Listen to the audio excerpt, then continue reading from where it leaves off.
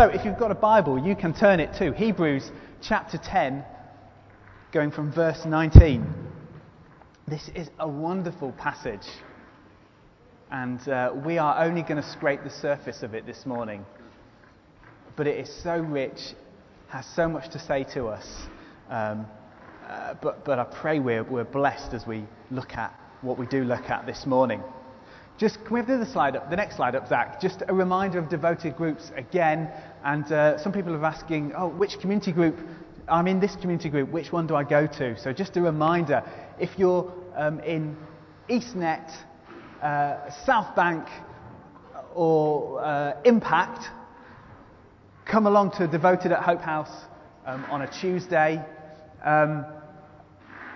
If you're in Stockton community group, Stockton Villages, Hartlepool, be at Rosebrook School on Thursday. If you are in the Middlesbrough community group, Southside community group, or you're one of our Eritrean brothers and sisters, you'll find a real warm welcome there at Linthorpe Road Resource Centre. Although, hey, if you come to any of the groups, you'll find a warm welcome.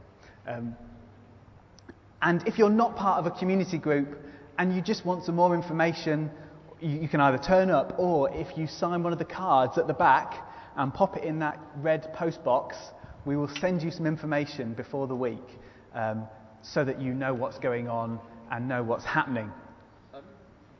So, devoted groups this week. And as Raj has already said, we've been running this kind of mini-series. Did I miss a group out? I didn't miss a group out, did I? No, okay, that's fine. Just because someone will tell me at the end and I'll be in trouble. We're just kind of looking at this mini-series of community, and we're looking this morning at what it is to be a faithful community. And if I have one kind of message, one kind of point this morning, it is that we are to be faithful to Jesus and faithful to his body. So, Hebrews chapter 10 from verse 19.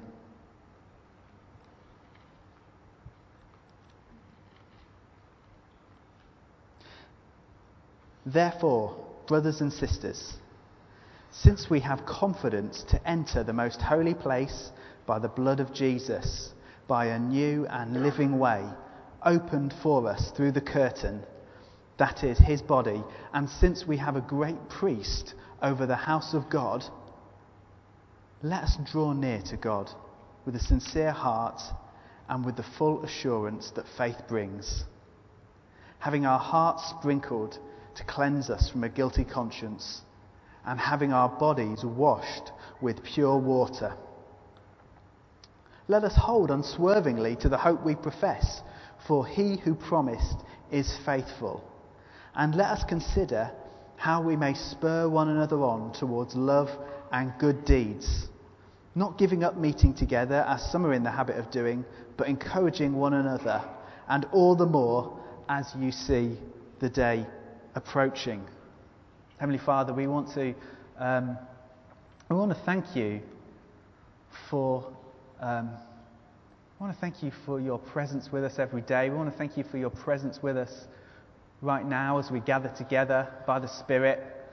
And we want to ask that this morning, as we've gathered together, as we've lifted your name high, as we've met and encouraged one another, as we hear your word now, would this not simply be information for our brains, but fuel that would burn our hearts, that our hearts would burn brightly for you as we hear all you have to say to us and respond, just as those last two contributions from Malcolm and Sandra just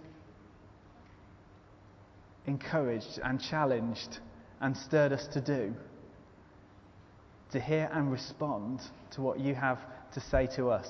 So Holy Spirit, please be with us and help us to feed on all that you have for us this morning. Amen. Okay, so Our passage for this morning, there's a real sense that living out the Christian life kind of means living with others. We have to work at that. We do. Because it doesn't always come automatically to us. But ultimately, it's so much more joyful and so much more fruitful.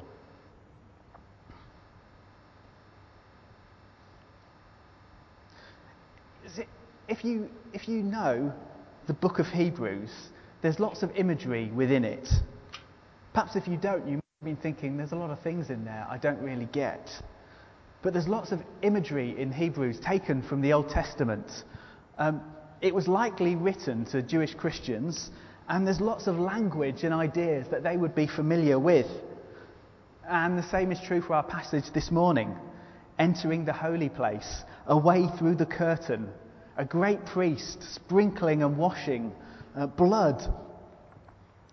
The person writing the book of Hebrews is showing that Jesus and the new life that he brings to those that follow him has kind of been foreshadowed, has kind of been shown in the Old Testament. And many of the Old Testament rituals find actually their true fulfillment in Christ. They find their real meaning in Jesus and who he is. And so an example of this would be like from our passage where it says, we have confidence to enter the most holy place by the blood of Jesus. See, for the Israelite people, one of the closest way they would be allowed to come into the presence of God was in the holiest part of the temple, which was cut off, cordoned off with a curtain at its entrance. So the closest they could often come to the presence of God was in the holiest part of the temple. And it was cordoned off with a curtain. And this was done once a year by the priest. And a number of animal sacrifices would have to be made before that for the sin of the people. And it was seen as such a dangerous thing that a rope was kind of tied around the priest's waist as he went in. Because if he died in the presence of God, they could then drag him out. It doesn't really show confidence, does it? But the Bible tells us that Jesus has been sacrificed for us. The blood of Jesus refers to his death on the cross, which was the perfect sacrifice, not like the ongoing animal sacrifices in the Old Testament, but once and forever. And because of this, we can come before God in confidence. So as we came this morning in worship, we could come knowing, I'm coming in confidence before God because of Jesus, because of all he's done for me. It also says that he's like the priest, going on our behalf before the Father, offering a sacrifice, which is himself. This is Hebrews 10 verse 12. When this priest had offered for all time one sacrifice for sins, he sat down at the right hand of God. So the chapters in Hebrews have kind of been building up and building up and building up until we get to verse 22. So it's kind of saying, since all of this stuff is true, that a way has been made open to us, that Jesus has done what we couldn't do, then we're to draw near. See, in the Old Testament, drawing near frequently meant this: go to this place, come at this time, come here but no further. Here are the limits, here are the restrictions to how you're to approach God. We get a flavour of this in Hebrews chapter 12 verse 20, when it says, for they could not endure the order that was given. If even a beast touches the mountain, it shall be stoned. Indeed, so terrifying was the sight that Moses said, I tremble with fear. But hey, Jubilee, brothers and sisters, because of Jesus, we are able to draw near to God. And drawing near means living our whole lives as worship to God. It means living our lives in the presence of God. It means living our lives in thankfulness to God. And so the rest of this passage that we're looking at this morning kind of tells us some ways that drawing near will look like. And guess what? Drawing near isn't simply a me and God thing. Actually, it has a community dimension to it, a community flavour to it.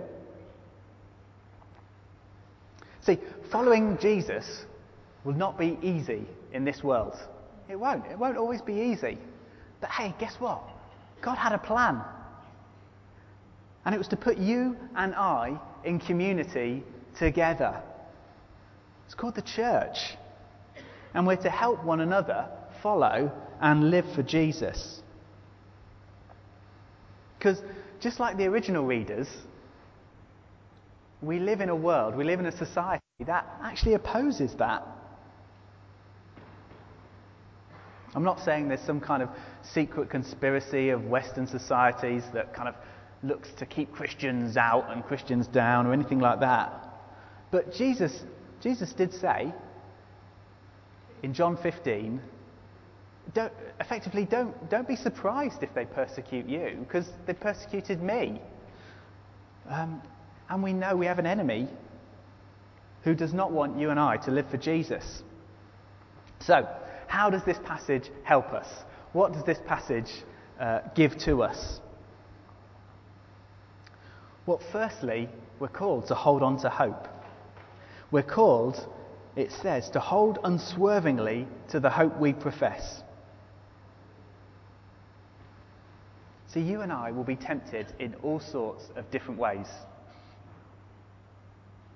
We'll be tempted to think, do you know, I don't think I really am a Christian.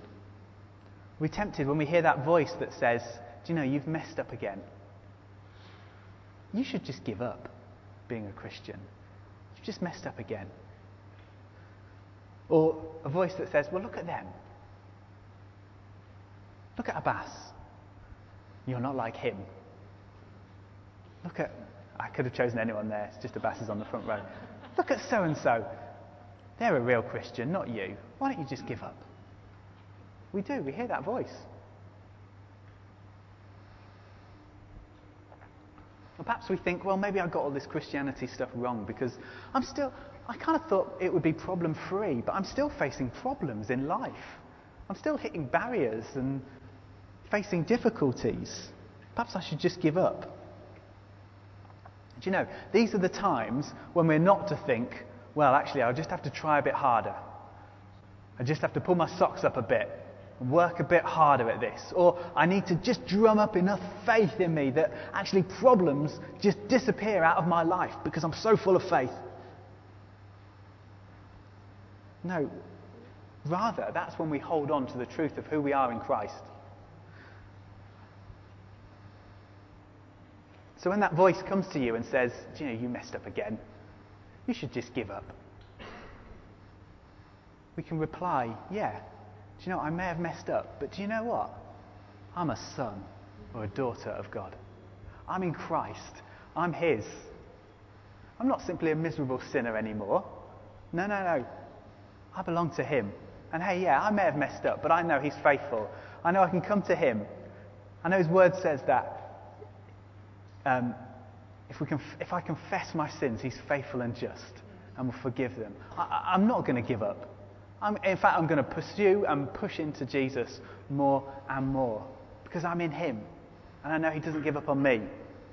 Because I know, like this passage says, He who promised is faithful. See, the hope we have is based on Jesus. It's based on His faithfulness. See, there's a hope in the Christian life that sees us through the circumstances and the difficulties of life and all its temptations. And it's a trust that knows that He's working even in those difficult times. You know, it's a trust that it's a hope that helps us through when when your friends are mocking you, or when they say, just lighten up. Everyone cheats at college. Everyone sleeps around before they get married. Just lighten up a bit. No, it's a hope that says, I know there's something better. I'm going to go for all that Jesus has for me. I know there's something better. This is a quote from Rick Warren, who's a famous American leader who, over the last few years, actually has had some serious life difficulties and circumstances to go through. And he was asked, what gives you hope most in life?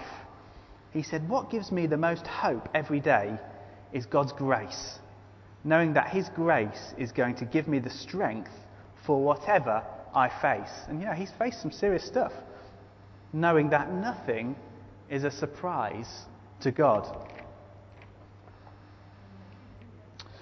So hope. And we're called secondly to think about how we can spur one another on to love and good deeds. Spur one another on. That may be a difficult word. It won't be a difficult word for my friend Abbas because he has better English than me and better grammar than me, as do most of the internationals here. It kind of means, it may be something else in your Bible, it may be translated something different. It kind of means to encourage something to happen. Some translations say to provoke or to stir up one another. Listen, you can stir up trouble, can't you? You can stir up hatred. We sometimes see that on our streets. People stirring up hatred to a particular type of group. You can do it in a very negative way. That's not what we're called to.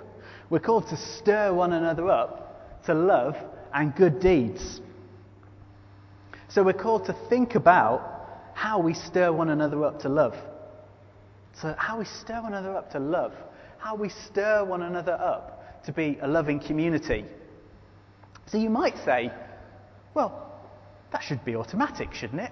That should just be what a Christian community is like. It should just happen.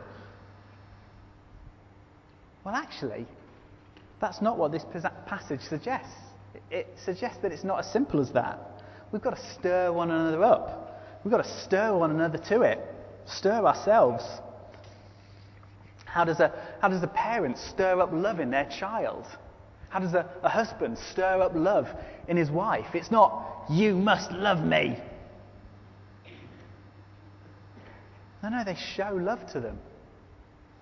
They show love to them in the hope that actually they respond. That person responds in love.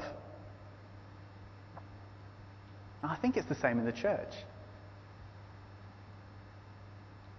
So imagine a community of people regularly stirring up one another towards love, showing love to one another, which in turn then stirred up love in them.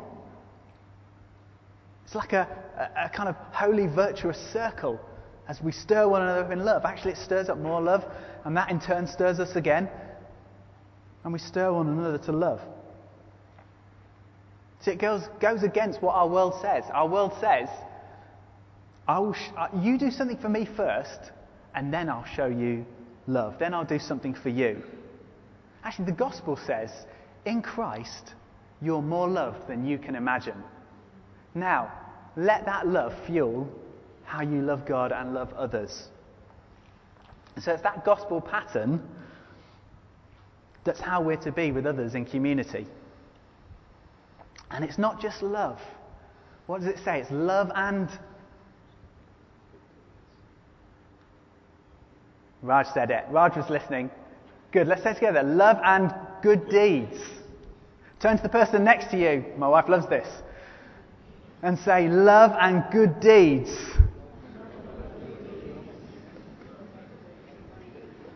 What a powerful combination. It really is. See, love is not simply, there, everything will be okay. Actually, it's love is active. It's love in action. See, James makes a similar point in his letter about when he's talking about faith and good deeds. This is from chapter 2, verse 15. Suppose a brother or a sister is without clothes and daily food. If one of you says to them, well, go in peace and keep warm and be well fed, but does nothing about their physical needs, what good is that to them? So our devoted groups, our community groups, our social action projects, any community settings help us to stir up one another to love and good deeds. They provide a way for that to happen. See, that's why we need community. I need to be stirred up by you. You need to be stirred up by me. With a big spoon, yeah, probably, yeah. See, it's suggesting that it's not something I can do on my own. And it's not something you can do on your own. Living for Jesus is a community project. Okay, next. Don't neglect meeting together.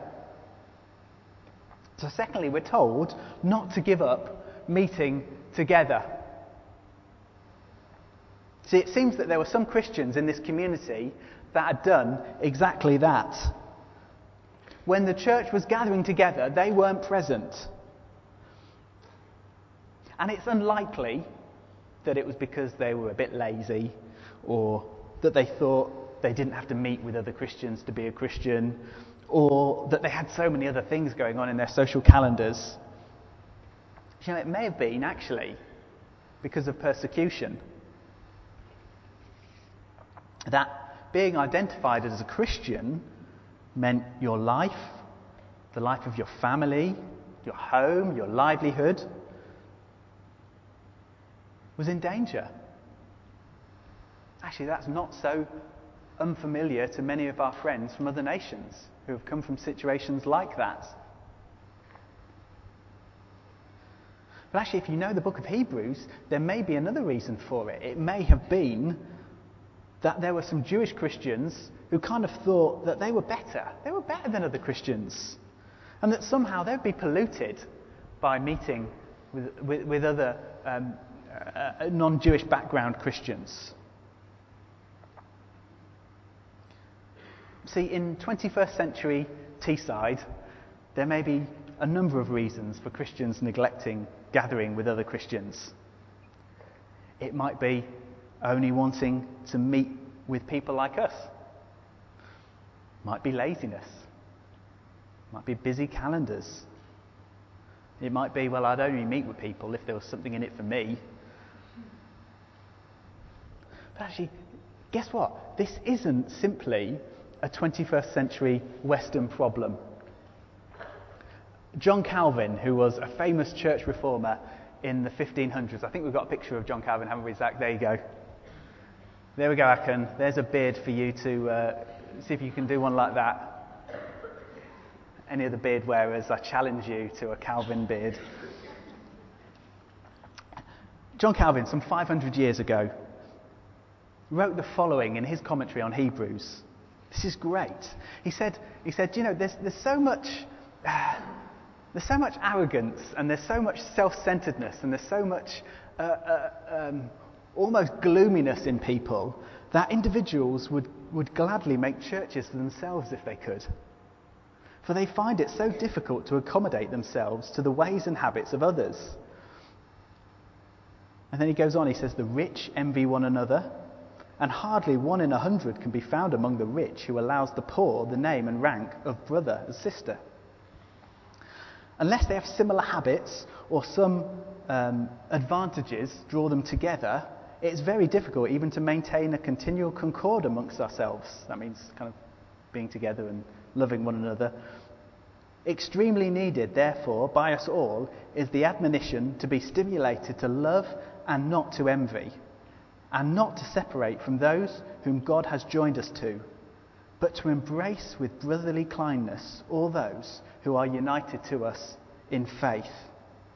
Okay, a bit wordy, but I hope you get the gist of it. See, being with other people is not always easy.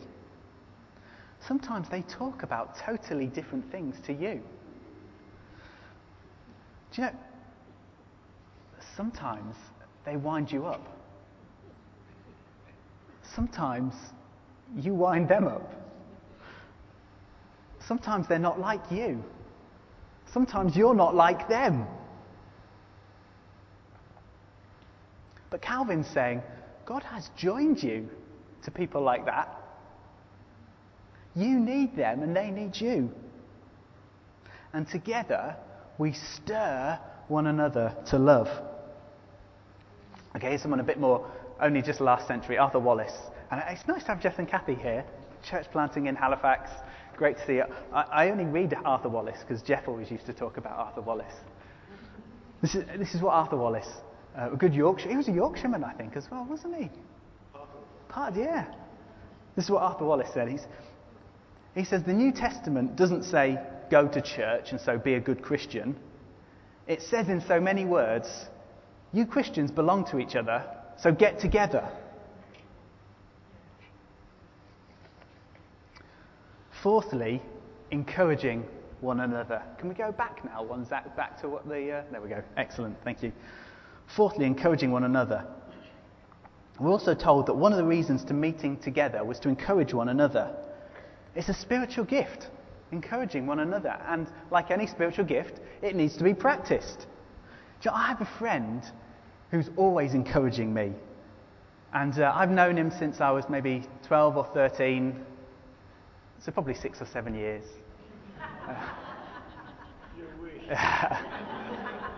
Some 20 years or so, even longer. But you know, he always encourages me, and whenever I see him, I leave encouraged. And I kind of think, how does he do that?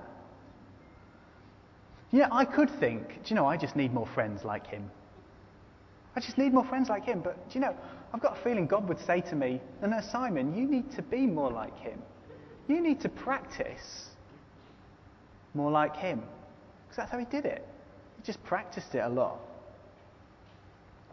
See, if I'm honest, coming on a Sunday morning, or maybe coming to a midweek group, I can sometimes have my business head on, and I can be thinking, right, I need to see that person about that, I need to see that person about that, and I talk to them about that task.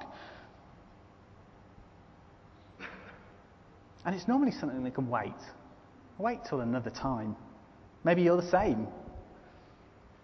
Do you know, if we came with an attitude of, do you know, for every person I'm going to speak to, I want them to leave encouraged. I want to encourage them this morning. I want to encourage them in their life with God. See, I try my hardest to say to people, look, if it can wait till next week, that's better. If it's quick on a Sunday, that's fine. If it can wait till next week, that's so much better, because I have a brain where things go in on a Sunday morning and then they fall out by Sunday lunchtime. But actually, there's a bigger reason than that. I want Sunday mornings to be about encouraging one another in God. I want to be able to practice that gift amongst people. I want you to be able to practice that gift amongst people. And not simply people in our community, but people who come along, visitors. Perhaps if you're a visitor here, I hope you felt welcomed and encouraged, or at least by the time you leave, you'll have felt welcomed and encouraged. And you know, it's easier often to encourage people when we know them a bit better.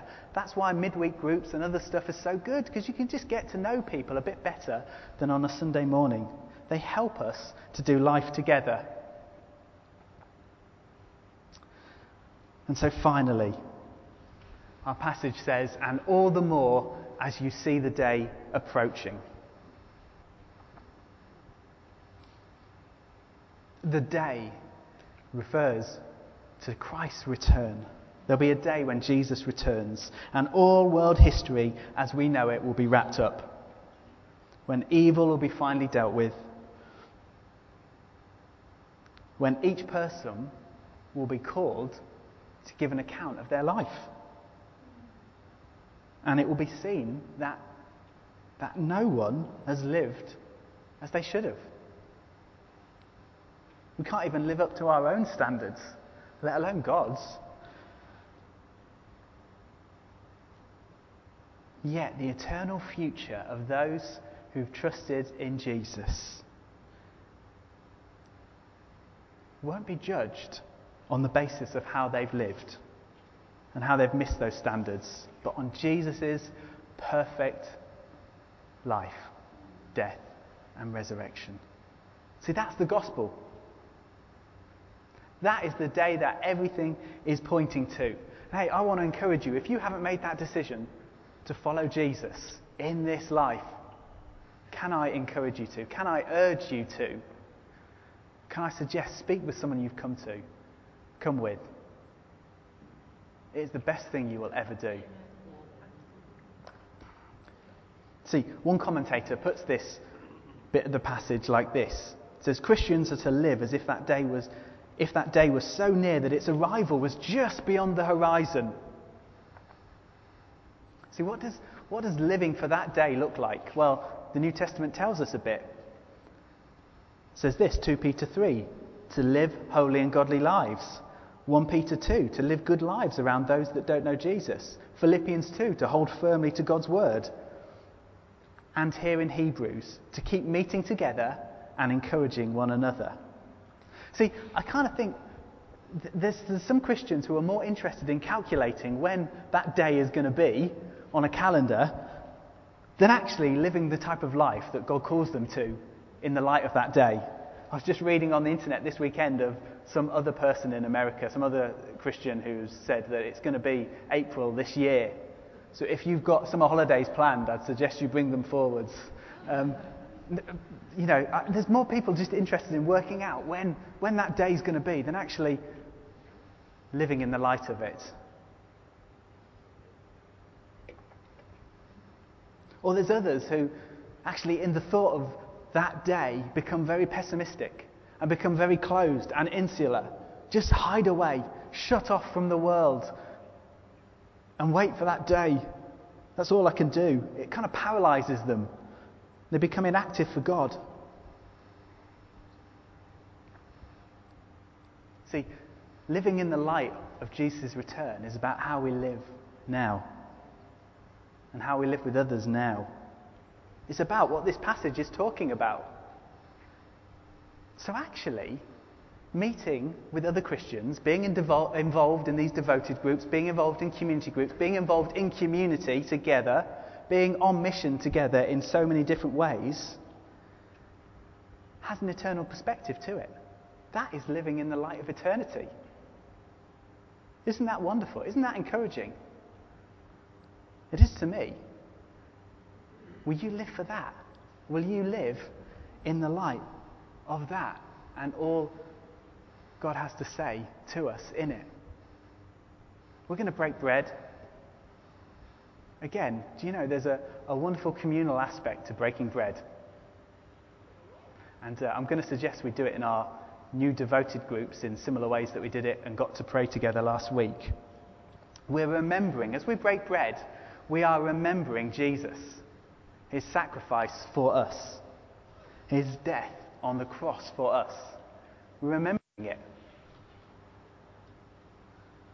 And you know, the bread that's broken, it reminds us and points to the fact that we're one body. Now, we need more than one loaf because there's so many of us, but, you know, we're reminded that from one loaf, it's broken in many ways, and together as we take it, we are one body. We're the body of Christ together. People often say, I'd love to be baptised again. Oh, I loved my day of baptism. I would love just to be baptised again that day. And often I have to say to them, well, actually, we don't believe that. We believe baptism is a once for all time act. But do you know what? We continually and regularly break bread together. And in it, we continually and regularly remember that we are continually and constantly fed and nourished in Christ. He feeds us, we receive from him in every aspect of life.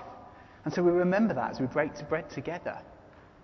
It's a wonderful, wonderful thing that he's given to the church.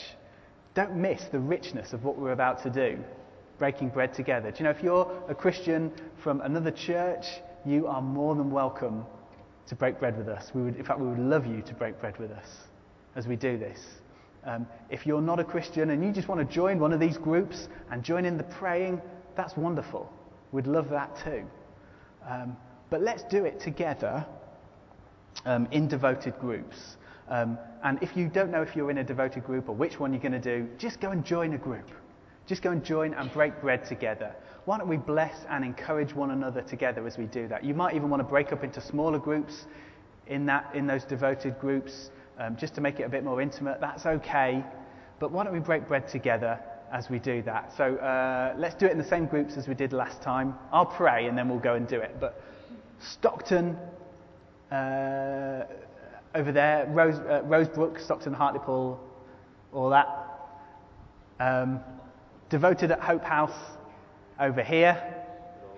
And at the back, Middlesbrough Community Group, South Bank, Eritrean Brothers and Sisters, devoted at Linthorpe Road Resource Centre. They haven't got catchy names, that's the problem. Over in that corner there. And if you're not part of a devoted group and you just want to join a group and break bread, we would love you to. Don't feel any kind of hindrance in that. Just go and do it. I'll pray and then we'll do it. Father God, we want to thank you for who you are. We say, as we even sung that first song this morning, we're here for you. And so, as we break bread this morning together, as we take the wine, we remember your sacrifice for us. We remember that you went to the cross for us. You went for your bride. You went for your people. You didn't shrink back, but you gave your very life for us. And now, in confidence, we can enter into your presence. We can draw near with confidence. We can enter knowing you've done it all. And we're yours. And so we draw, even as we break bread, we draw near in confidence, knowing you've given it all for us, so that we might be yours, and so that we might live for your glory. Thank you, Lord. Amen.